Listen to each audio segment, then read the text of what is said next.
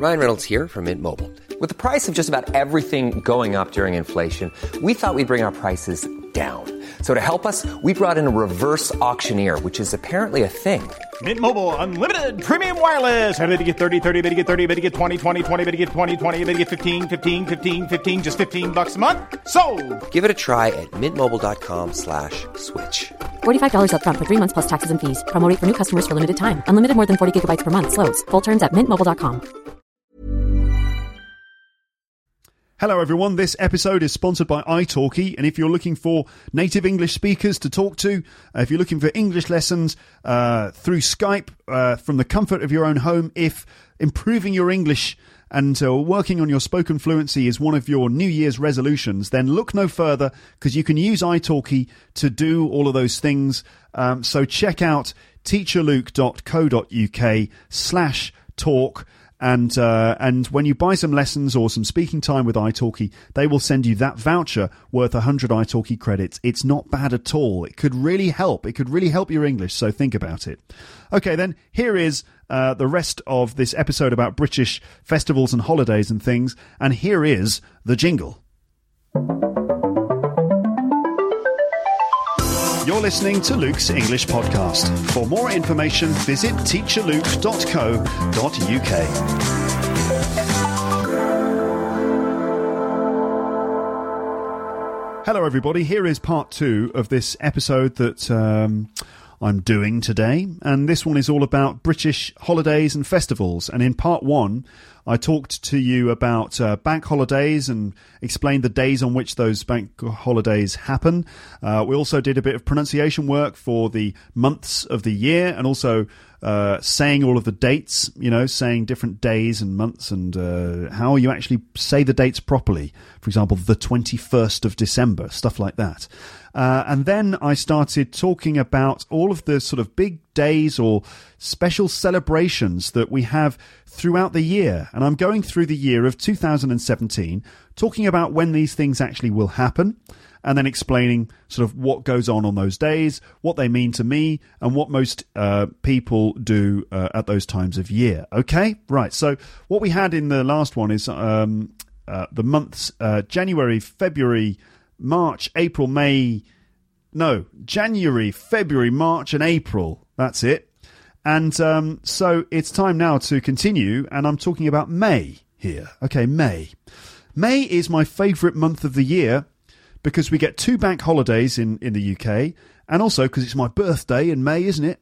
And it's always nice to have your birthday when the sun is out, and often the weather is pretty good in the UK in May. It's just when it's like the end of the spring and the beginning of the summer, and often the weather is pretty good, and you're leaving winter behind properly, and it's like the first time you get proper sunshine in the year. It's really good. It feels really good and refreshing. So, May. 2 bank holidays. We've got the first Monday in May, and the last Monday in May. And in 2017, that will be the 1st of May and the 29th of May. They're both bank holidays. There are 2 Mondays in May when people have the day off work or school. And if we're lucky, we get to spend some time outdoors enjoying the spring sunshine. The first bank holiday in May is known as the May Day holiday, and it's vaguely associated with workers' rights, like in the case of Labour Day, although this is not expressly stated as the purpose of the day. As I said earlier, officially all bank holidays were set up originally to give workers some time off. The second bank holiday in May is known as the Spring Bank Holiday or the Late May Bank Holiday, and this one is associated with the beginning of summer. And it always lands on the last Monday of May, and often there's good weather. Typically what happens on this day is that people are surprised by the good weather, which then leads to a feeling of optimism about the coming summer. So often you get like a good May, especially that last weekend of May, and it's like, oh, this is brilliant, and you get surprised by the sunshine, and you end up in the garden or in the park or something, and then people start imagining what the summer's going to be like, and they say things like, oh, summer's going to be great, let's have barbecues. And then they wait, and and then June arrives, and they wait for summer to arrive properly, and there's a bit of grey weather, and they're like, well, it's okay, it's only the beginning of summer, I'm sure that we'll get some nice weather eventually, and they wait, and then June is finished, and it's like, okay, well, maybe July will be the hot month, and then July continues, and it rains a lot, and there's floods on the news, and it's like, how can we have this much rain in July?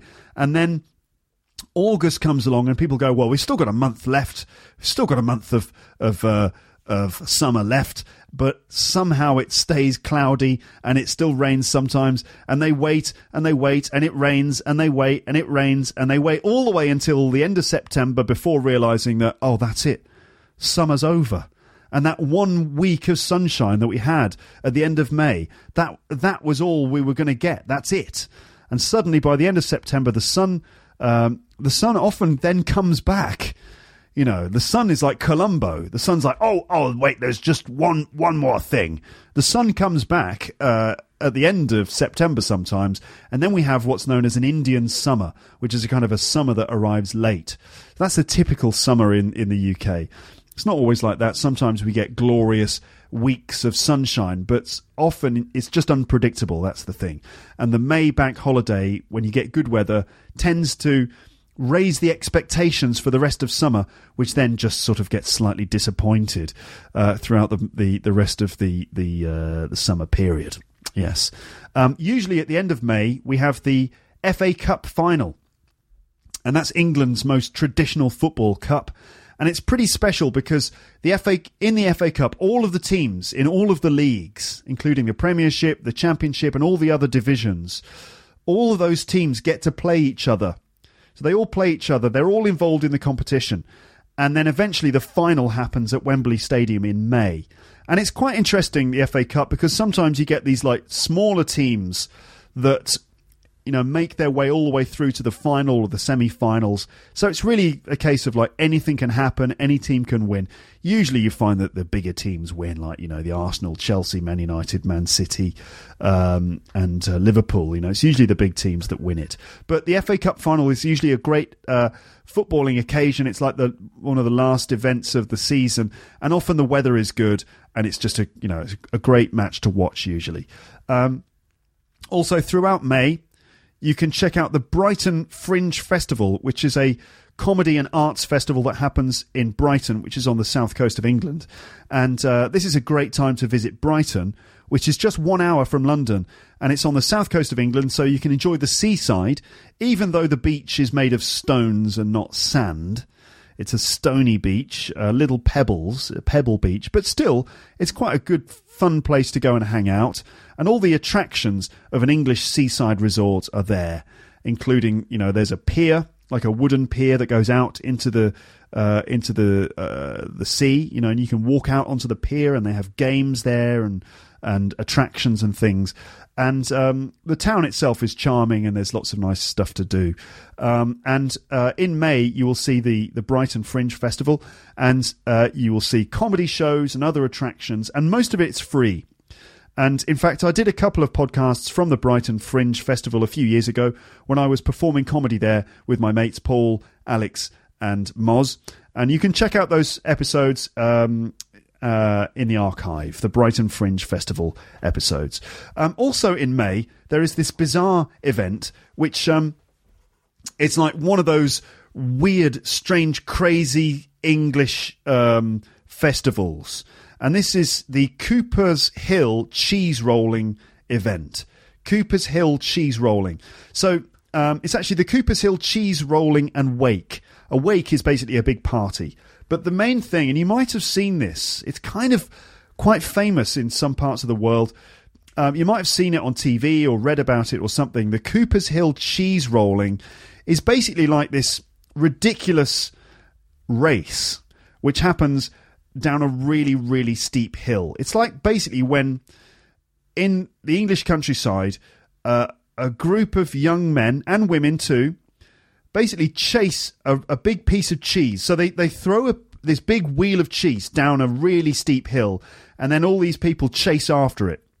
So it's an annual event held on the spring bank holiday at Cooper's Hill near Gloucester in England, and it's traditionally done by and for the people who live in the local village of Brockworth. But now people from all over the world take part. The Guardian newspaper called it a world-famous event, and indeed in 2013, a 27-year-old American man and a 39-year-old Japanese man each won one of the 4 races. The event itself takes its name from the hill on which it occurs. This hill is really seriously steep. Imagine a really steep hill covered in grass. The kind of hill that if you tried to run down it, you would definitely fall over. In fact, you'd not only fall over, you'd tumble over and over and possibly break some parts of your body in the process. It's a very traditional event, and it's usually done without any management. It's just like done by the people of the local village who kind of get together in a haphazard way and they do it. And you get a big group of people ready at the top of the hill, and someone then takes this big wheel of cheese, like a big round piece of Gloucester cheese, and they roll the cheese down the hill, and then everyone chases after it. And it's just insane because running down the hill in a large group of people is really dangerous because everyone starts falling over and they're tumbling down head over feet, head over heels, tumbling down the hill. And every year someone gets injured. In fact, let's see. The cheese is currently used is 7 to 9 pound double Gloucester cheese, which is a hard cheese traditionally made in a wheel shape. So the cheese is actually protected by a wooden casing around the side, and it's decorated with ribbons at the start of the race. Injuries. So due to the steepness and the uneven surface of the green fields, the slope that they run down, there are usually a number of injuries. A first aid service is provided by the local St John's Ambulance division, and at the bottom of the hill, they have these ambulance workers who are ready basically to just collect all of the injured people who end up at the bottom. There's a volunteer rescue group on hand to carry people down the hill, just in case they don't make it to the bottom through gravity. And a number of ambulance vehicles attend the event, since there is invariably at least one and often several injuries requiring hospital treatment. Cooper's Hill cheese rolling has been summarised as 20 young men chasing a cheese off a cliff and tumbling 200 yards to the bottom, where they are then scraped up by paramedics and packed off to hospital. But it looks like a lot of fun. You can see a video of it on the website. So June the 13th, the 13th of June, is the Queen's official birthday. Although the Queen actually has 2 birthdays. She's got her real birthday and the official birthday. That's right, because she's the Queen, she gets 2. Although the Queen's real birthday is on the 21st of April, it has been a tradition since 1748 to celebrate the King or Queen's birthday in June. Now, I know for a fact that the reason for that is that basically for the monarch's birthday, there's always a procession, like a military parade, which is called the Trooping of the Colours. That's where,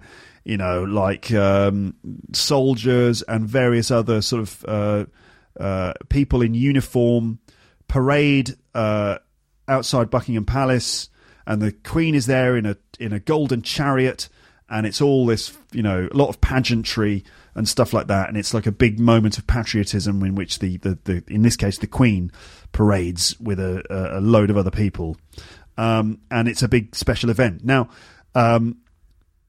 they want to make sure that happens on a day in which there's sunshine, because if they did it at another time of the year, then the likelihood is that it would be washed out.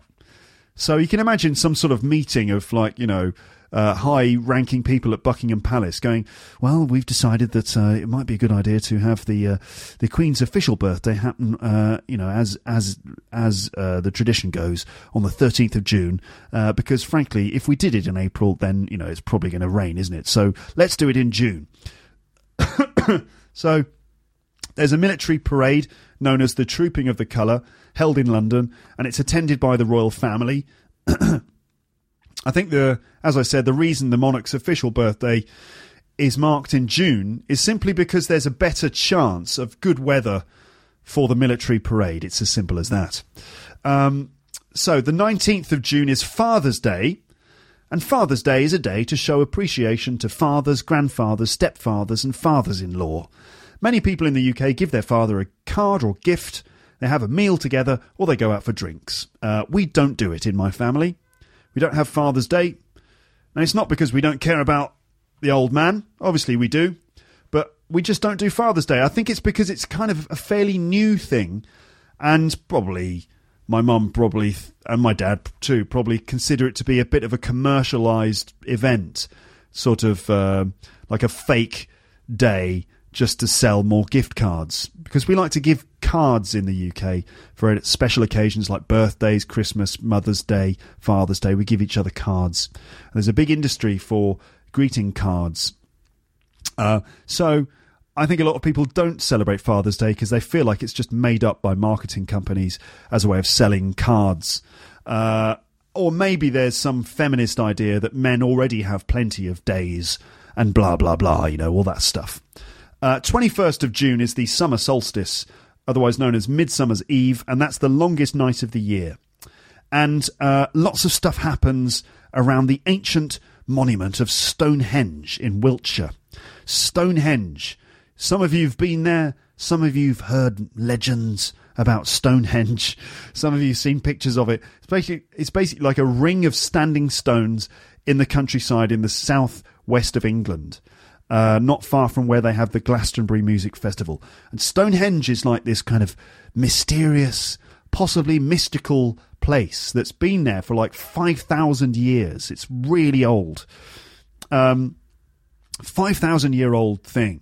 And there are these huge stones standing in a circle.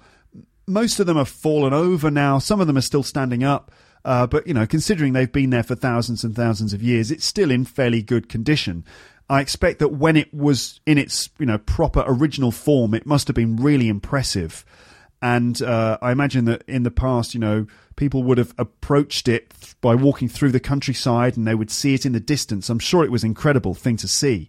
These days, it's a bit mysterious because we still don't really know what it is or what it's for. This ring of stones. And also, we don't really understand how it was built. Apparently, some of the stones, or most of the stones used for the construction, were transported from Wales, like hundreds of miles away. So we don't really know how the massive stones were transported. Some of the stones are actually placed on top of each other. So there are these huge stone blocks placed on top of other stones, and we don't really understand how they got the stones up there. So it's all a bit of a mystery. We also don't understand what the purpose of it is. Some people think it's some kind of clock that used, to read the night sky and the position of stars. Other people thought it was like some sort of temple where there would be pagan religious ceremonies and maybe like, ritual sacrifices and things like that. Other people think it was built by UFOs and aliens and things. There's all sorts of theories. It's pretty interesting. And on the 21st of June, there is usually something happening at Stonehenge, because this is when the Stonehenge monument has its true moment in the sun, as people celebrate the longest day and the shortest night of the year. There's usually some sort of ceremony or something happening. Lots of people go and visit Stonehenge on that evening. And if you stand inside the monument facing the northeast direction towards a stone outside the circle called the heel stone, you'll see the sun rise like a blazing fire in the distance. And it's a sight that brings in pagans and sun lovers of all beliefs. It's the ring of stones is set up in a way that on that particular date, when the sun comes up, it shines light across the countryside in a line between a number of different stones, and the light shines all the way through a gap in two particular stones, shining a beam of light right into the centre of the circle. And people kind of think, what happened? What used to happen on Midsummer's Eve in the past when that beam of light arrived in the centre of the circle, what would happen? Maybe there was some kind of sacrificial ceremony or something like that. I don't know. It's like the stuff of myth and legend. But it's a pretty special place to be on the 21st of June.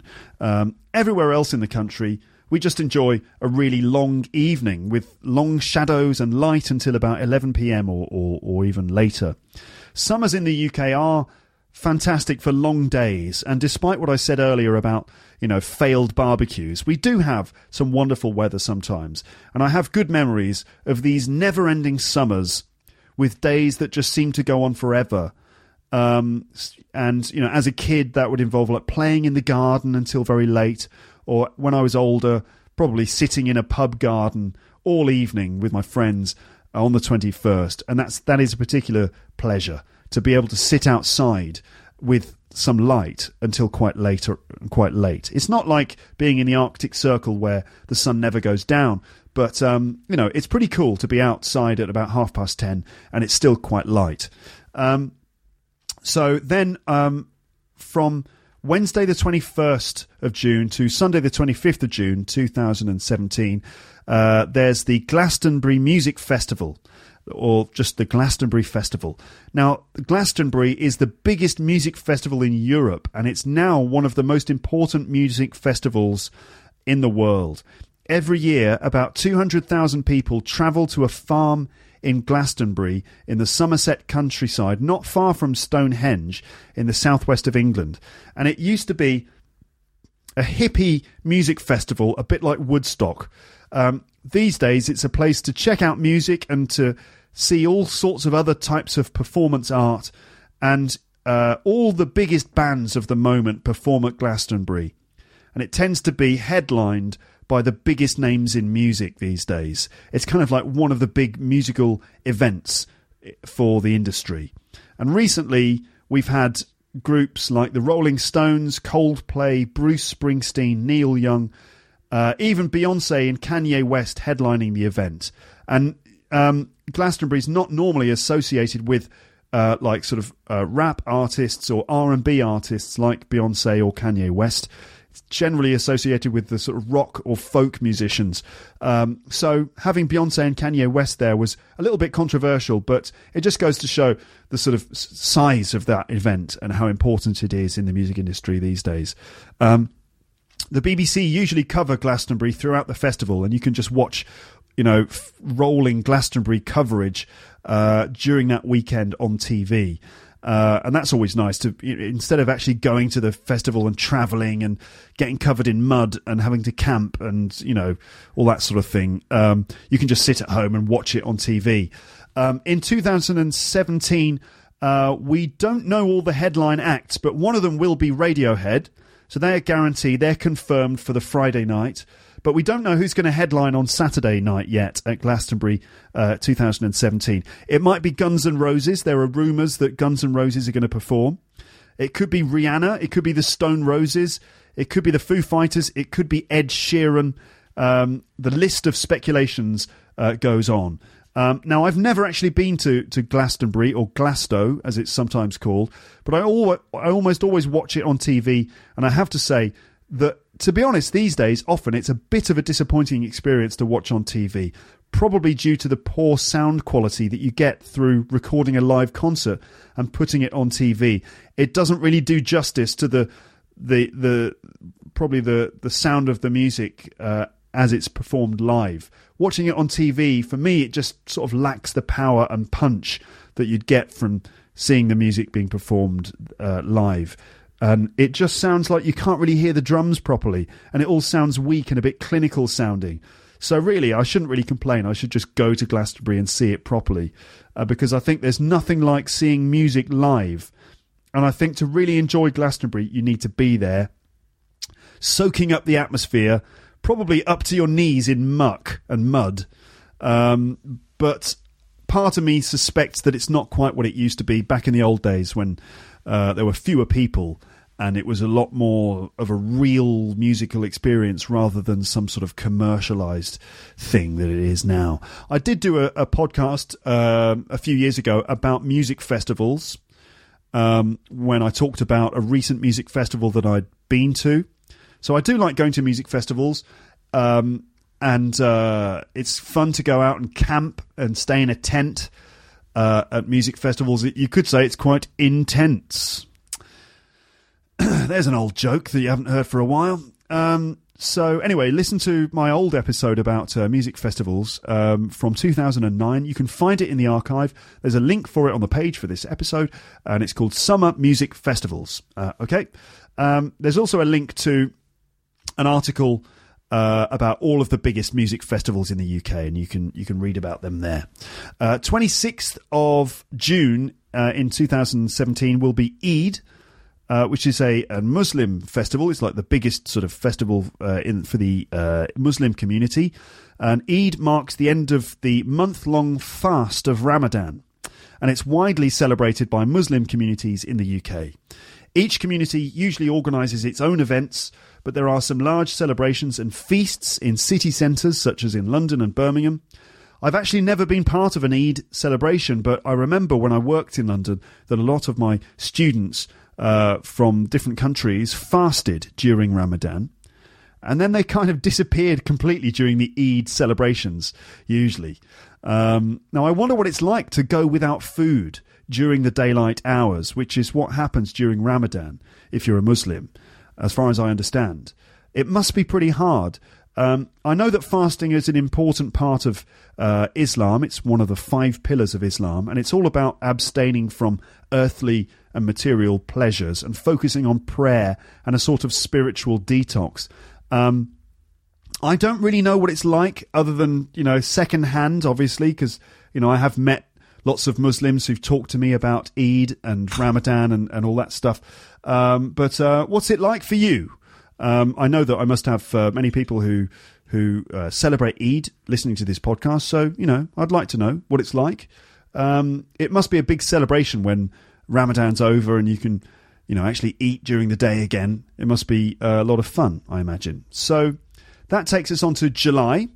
And Monday the 3rd of July until Sunday the 16th of July is the Wimbledon Tennis Championships in 2017. Obviously, Wimbledon happens every year in July. And Wimbledon is the world's oldest tennis tournament. And it's a summer highlight for sports fans. Held at the All England Club in London, in South London, in Wimbledon, since 1877... Wimbledon is known for the tennis players' white dress code and the tradition for spectators to eat strawberries and cream while watching the matches.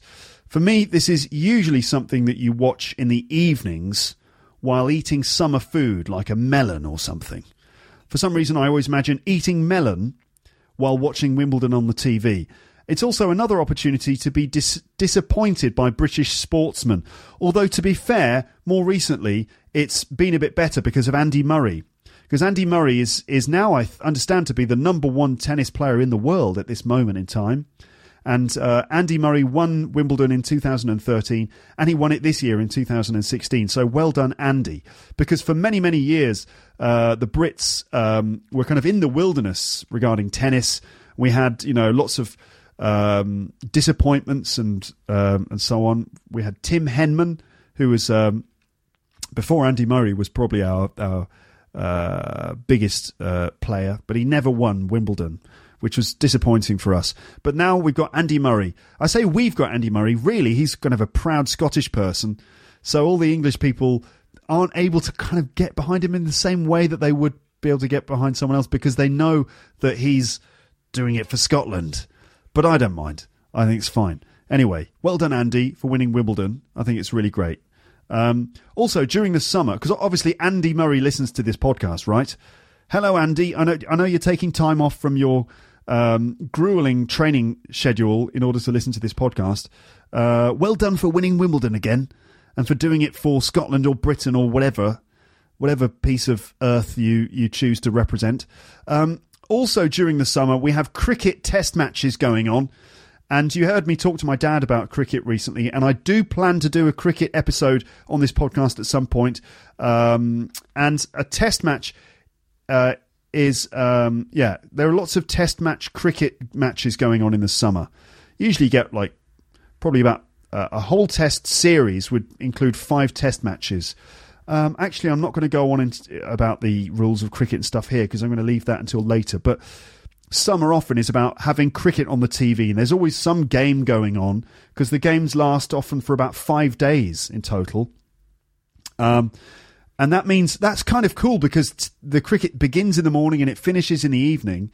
And so you can just go about your day, doing your thing, going to work or whatever. And every now and then you can check out the score of the cricket. You can kind of dip into the cricket, switch the radio on, or just check the scores online. And it's a way of kind of like following the progress of the game throughout the day. And then in the evening, you get home and you might watch the highlights of the cricket on the TV or just listen to the cricket on the radio, which is actually a really relaxing and pleasant thing to do. Listen to cricket being played on the radio. You might think that sounds a bit boring, but if you understand the rules of the game, it really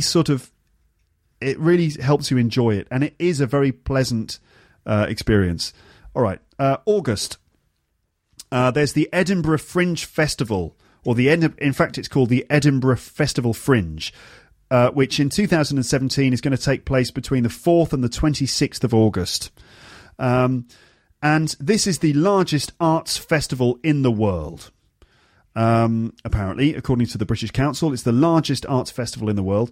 And the Fringe features over 40,000 performances and more than 2,500 shows at 250 venues. Any type of performance can occur, including theatre, comedy, music and dance. And many students visit Edinburgh to put on their own shows. For me, personally, the Edinburgh Festival is the big stand-up comedy festival of the year. And it's, along with maybe the Montreal Comedy Festival and Montreuil in Switzerland, it's one of the big comedy festivals. There's also Melbourne, the Melbourne Comedy Festival as well.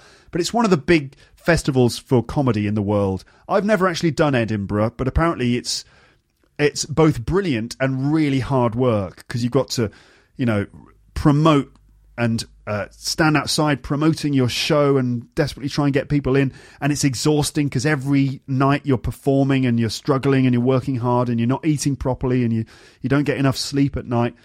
You might remember on this podcast, Paul Taylor talking to me about his experience of going to Edinburgh in 2015. And it was really tough for him. And he had a bit of a nightmare because he struggled, as many comedians do when they go to Edinburgh for the first time. And I remember him coming back from Edinburgh and talking about it in very despondent terms and talking about how difficult it was and how gutted he was by the whole experience. And I think it was a bit of a wake-up call for him as someone who'd given up his job to do comedy. And I think that he learnt a lot from doing that. Apparently he has, because now he's going from strength to strength in terms of his comedy. So anyway, you can find that episode as well. I think it's called Paul Taylor's Edinburgh Report, and that's in the archive too. Also in August, there is the Notting Hill Carnival, which happens on the August bank holiday weekend. That's the last weekend of August. The Notting Hill Carnival is held in West London over a bank holiday weekend. And it's Europe's biggest street festival. Around 1 million people go to see the colourful floats and dancers in flamboyant costumes. You can hear music, different types of music, from salsa to reggae, and taste Caribbean food from street stalls. It's really cool, but very crowded and very noisy. And you probably know that I did a video podcast about the Notting Hill Carnival a few years ago. And you can see that video on my website on the page for this episode. So, yeah, really loud reggae music and massive Caribbean barbecues and people dancing in the street and lots of craziness and fun. And it's really good. It's really good fun, but very crowded. Okay, so that brings us to September. And from the 18th to the 20th of September 2017, there is London Fashion Week, which is where you will see lots of trendy young, fashionable people and old fashionable people, to be honest, walking around the streets of London. London Fashion Week sets the global fashion agenda alongside the other big shows that happen in Paris, Milan and New York. These fashion shows during Fashion Week are mainly for industry insiders, but you can get tickets to the London Fashion Weekend for a taste of the fashion show experience. And that would be, seeing the catwalk models doing their thing and presentations of the new designs and things like that. There are 2 fashion weeks each year. The first London Fashion Week is in February, in fact, the 3rd weekend of February, and then the one in September as well. Students get involved too, with events including student and graduate showcases and networking opportunities. London is a big centre for fashion, and there are various different fashion colleges where people from all over the world come to study fashion. So Fashion Week is a big deal in London, probably the biggest one being the London Fashion Weekend in September there. Then October. So October is when sort of autumn arrives and the leaves start to change colour, and they go all golden and brown and red and orange and yellow and stuff like that. The 31st of October is, of course, Halloween. The modern way of celebrating Halloween is based on the Christian feast of All Hallows Eve and the Celtic festival of Samhain. And this is when children dress up in different costumes, and they go trick-or-treating, which involves knocking on neighbours' doors in order to ask for sweets. They carve out pumpkins and make lanterns out of pumpkins. Older students usually go to parties and Halloween events at pubs or clubs or student unions. And the important thing is to dress up as gruesomely as you dare. So there's lots of kind of horror-related outfits and fancy dress costumes. Then in November, we have, on the 5th of November, there is Bonfire Night, which is also known as Guy Fawkes Night. And that's probably a bigger and more traditional event in the UK than Halloween. Halloween is viewed by some people as being a sort of a commercialised American thing. And you see the shops are full of Halloween-related stuff, disguises and costumes and pumpkins and spiders and stuff like that. Plastic crap that people, buy and then throw away, disposable stuff. But the 5th of November is probably a bigger occasion for the UK specifically, because this is Bonfire Night or Guy Fawkes Night. And this historically marks the anniversary of Guy Fawkes' plot to blow up the House of Lords and assassinate King James I in 1605. The plan was a failure because Guy Fawkes and the other members of the gang were caught just before they managed to actually blow up the Houses of Parliament. And the failed gunpowder plot is remembered in the children's rhyme, Remember, remember the 5th of November, gunpowder treason and plot. Today it's commercialised with spectacular displays of fireworks. So if you're in the UK on the 5th of November, you will see lots of fireworks going off. It's not for Halloween, it's actually for Guy Fawkes Night. You will also see bonfires and things like that in parks and public areas. All throughout November, there's this thing called Movember, which I think is done in different countries too. But you find certainly younger people do Movember.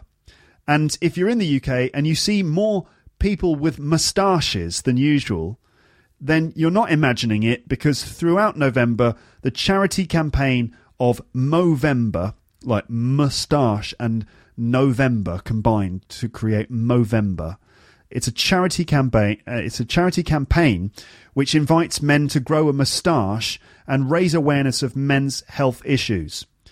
It's a bit, to be honest, it's a bit annoying. I don't really know why it's annoying, but it is a little bit. So you see guys growing a moustache, and they're doing it just to, well, it's for a good purpose, right? It's for a good cause. They're doing it for like men's health charities. I think it's for testicular cancer, prostate cancer.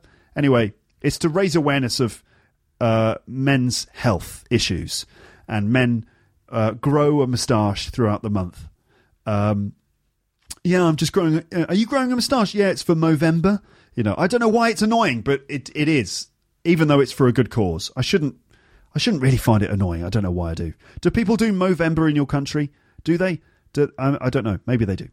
Also, what else? 11th of November is Remembrance Day, and each year in the UK, the 11th of November is a memorial day to honour those people who lost their lives in battle, especially during World War One. And also many peace campaigners also support the event. But basically, Remembrance Day is a day to remember the people who lost their lives in battle.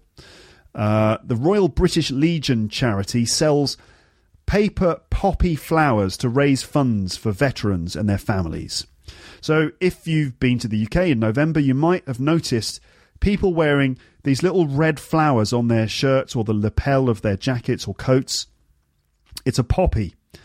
And the poppy is the symbol of Remembrance Day. And it's customary not only to wear the poppy, but also to observe a 2-minute silence at 11 a.m. on the 11th of November. So it's the 11th hour of the 11th day of the 11th month. And there's a 2-minute silence in order to sort of pay respect to people who lost their lives during World War One and, in fact, any other battle. Around this time, it's common to see people wearing the poppies. In TV studios, they have boxes of poppies on hand so that nobody appears on TV without a poppy on. Because if you appear on TV without a poppy, apparently that's a very bad idea because it makes you look a bit disrespectful and it's a bit of a scandal if you don't appear on TV with a poppy. All right, so some people view the poppy to be a political statement, somehow justifying acts of war or being a sort of condoning the armed forces in some way. So there is a bit of controversy around the poppy, but generally speaking, you know, it's a widespread custom to remember, the people who lost their lives and to wear poppies. And, you know, you see people in the street selling the poppies and they ask for a donation to the charity, and then you get a poppy which you wear on your shirt or your coat or something. Then also Thursday, the 19th of... this is in October. I got this date wrong. It's actually in October. So if we go back to October, there's the Festival of Light, which is known as Diwali.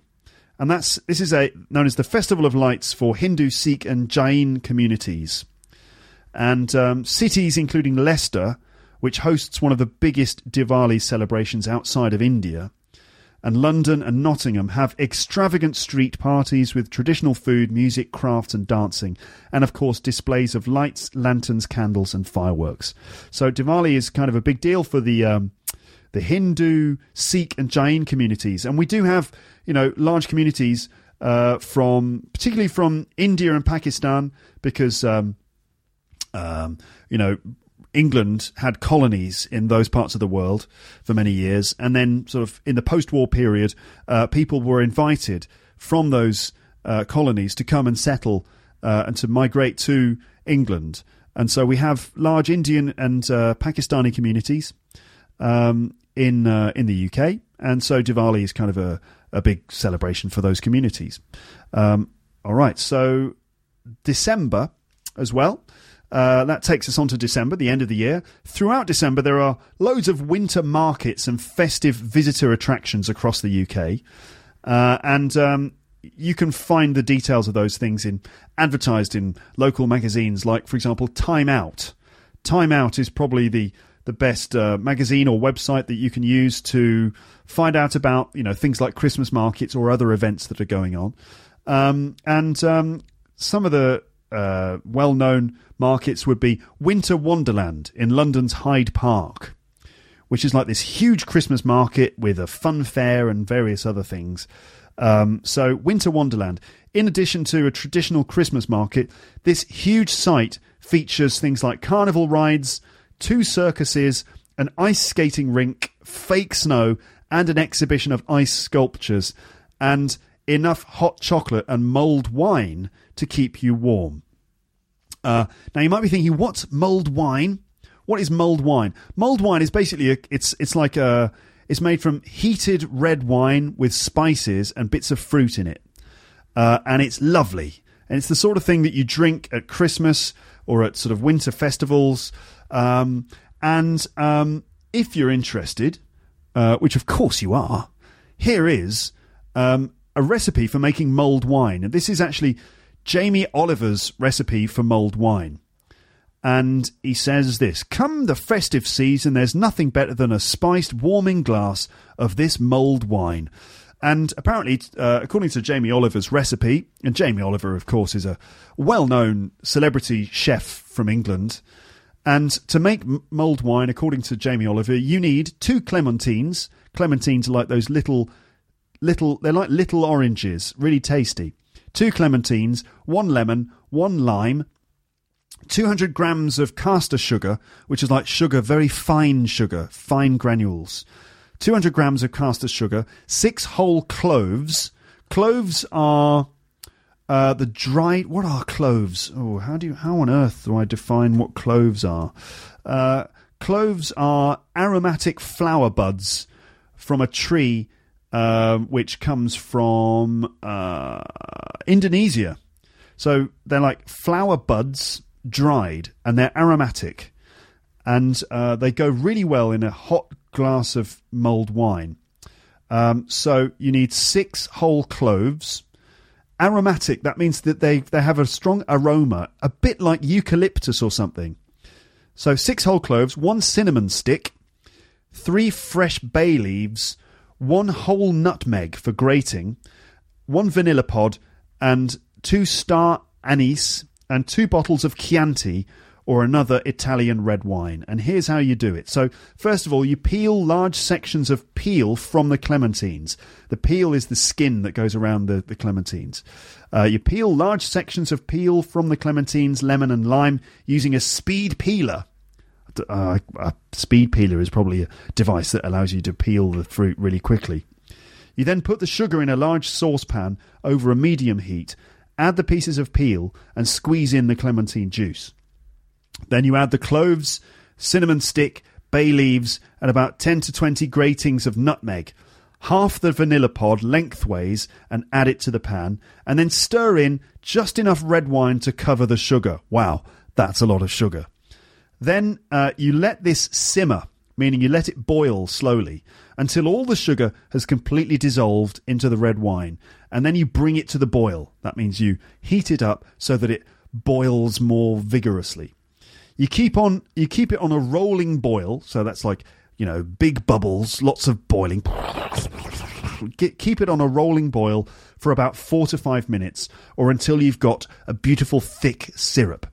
The reason I'm doing this, says Jamie, the reason I'm doing this first is to create a wonderful... Shall I do a Jamie Oliver impression? I should. The reason I'm doing this, right? No, that's not a Jamie Oliver impression. The reason I'm doing this is to create a wonderful flavour base by really getting the sugar and spices to infuse and blend well with the wine.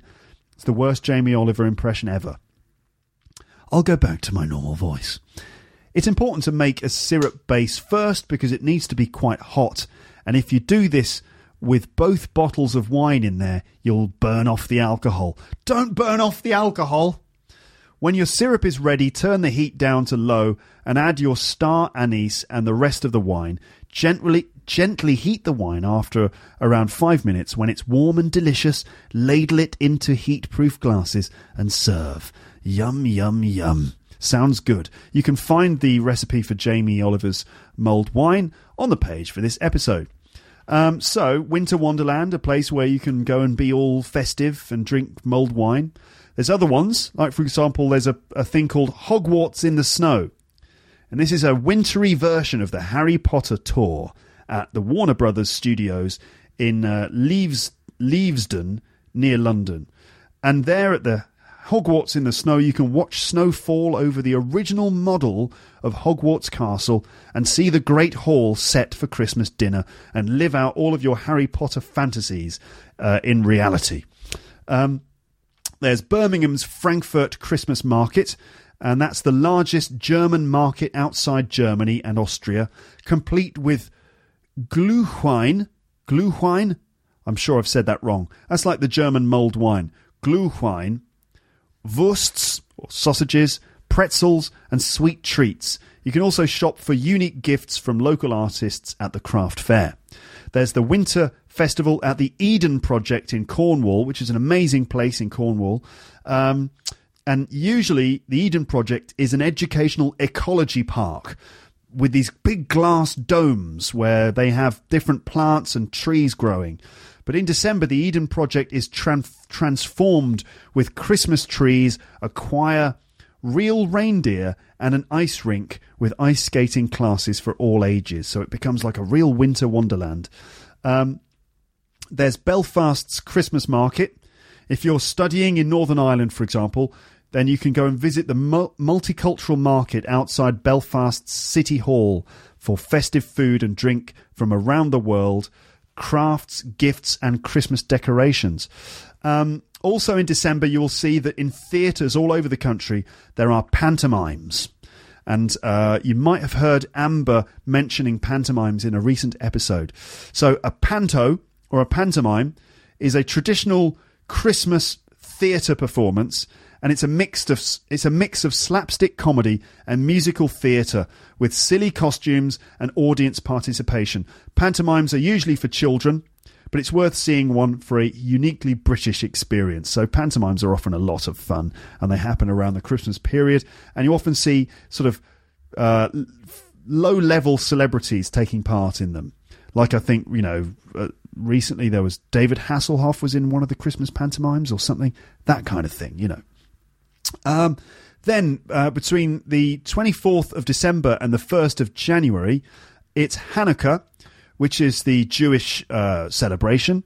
And during Hanukkah, Jewish communities across the UK will be celebrating Hanukkah, the Festival of Lights, from December the 6th. From December the 6th to the 14th in 2005, okay. But 24th to the 1st of January in 2017. In London, the menorah in Trafalgar Square is the largest in Europe. It's usually lit by the Mayor of London on the first day of Hanukkah at an event with free donuts and live music. Did someone just say free donuts? Where do I sign up? If there's free donuts, I'm in. 25th, obviously, is Christmas Day. Most people in the UK celebrate Christmas, even if they're not religious. And there will be Christmas trees, presents, carol singing, mulled wine, mince pies, and if it snows, snowmen and snowball fights. The traditional Christmas dinner is a whole roast turkey with roast potatoes, vegetables, gravy, and Christmas pudding for dessert, which you heard all about in the recent episode that I did with Amber. Okay, then the 26th is Boxing Day. That's the day after Christmas. And you also heard us talking all about that too. There are no particular Boxing Day customs. Most people just spend the day with their families, going for a walk, watching sports, or eating the Christmas leftovers. There's football on Boxing Day as well. I didn't mention that before. There's always a big football game on Boxing Day. And it's just a chance to carry on the Christmas festivities, basically. Now, there are other festivals in the year. That's it, basically. I've done it. I've been through the whole year. There are some other festivals that might be worth noting. For example, May the 4th is unofficially Star Wars Day, just because of the date. Because when you say it, it sounds like May the Force be with you, doesn't it? May the Force be with you. May the 4th be with you. So May the 4th, or the 4th of May. It doesn't work if you do it in the British English way. May the 4th of May. 4th of May be with you. What, you mean May the 4th be with you? Yes. May the Force be with you. May the 4th be with you. Yes. It just sounds like you've got a lisp. May the 4th be with you. What are you talking about? Nothing. Are you a Star Wars fan? No, I can't stand Star Wars. It's just the way that I speak. Okay. So May the 4th is unofficially Star Wars Day. I think some Star Wars fans get together and there might be some special screenings and probably a bit of cosplay and things like that. But As far as I can see, it's just a chance for most people to post something on Facebook wishing everyone a happy Star Wars Day. That's usually what happens.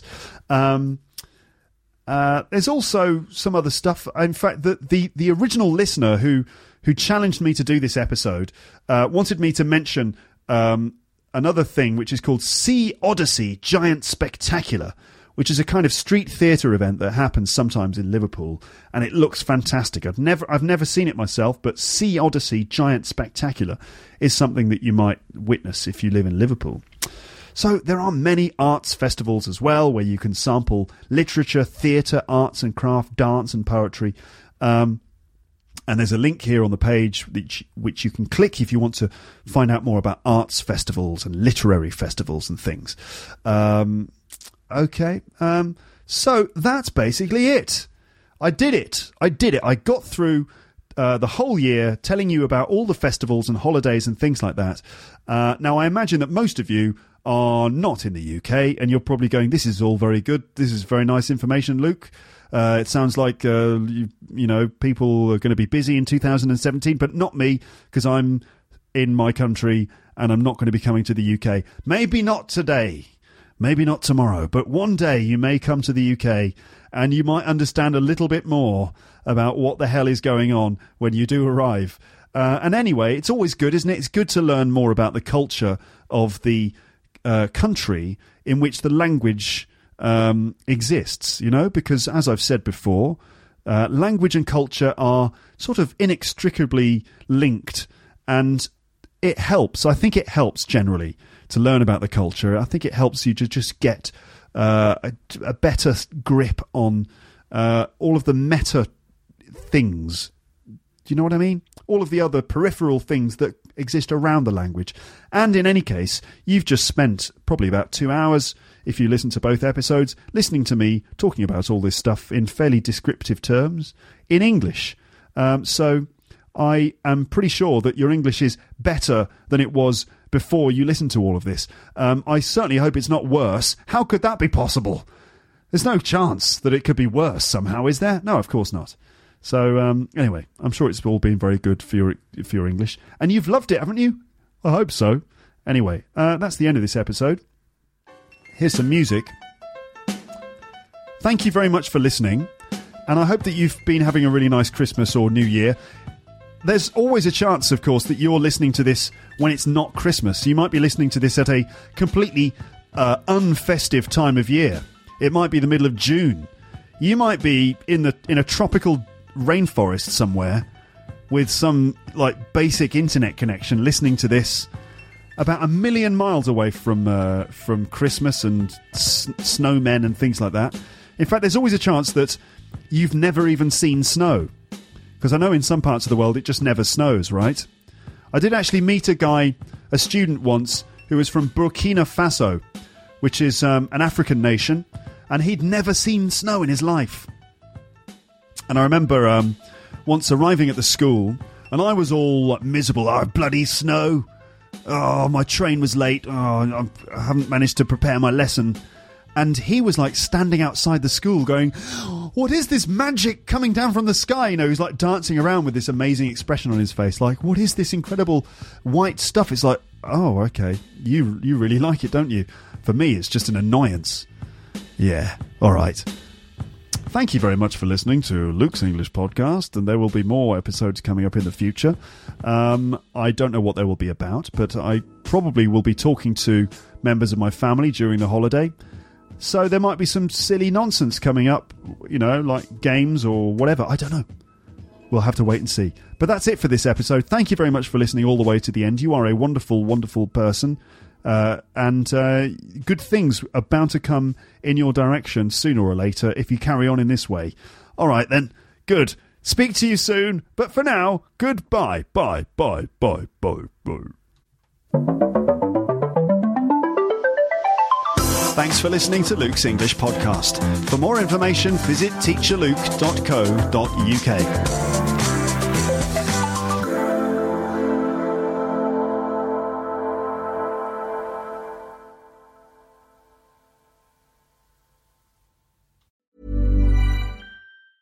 Planning for your next trip? Elevate your travel style with Quince. Quince has all the jet-setting essentials you'll want for your next getaway, like European linen, premium luggage options, buttery soft Italian leather bags, and so much more. And is all priced at 50 to 80% less than similar brands. Plus, Quince only works with factories that use safe and ethical manufacturing practices. Pack your bags with high-quality essentials you'll be wearing for vacations to come with Quince. Go to quince.com/pack for free shipping and 365-day returns. If you enjoyed this episode of Luke's English Podcast, consider signing up for Luke's English Podcast Premium. You'll get regular premium episodes with stories, vocabulary, grammar and pronunciation teaching from me and the usual moments of humour and fun. Plus, with your subscription, you will be directly supporting my work and making this whole podcast project possible. For more information about Luke's English Podcast Premium, go to teacherluke.co.uk/premium info.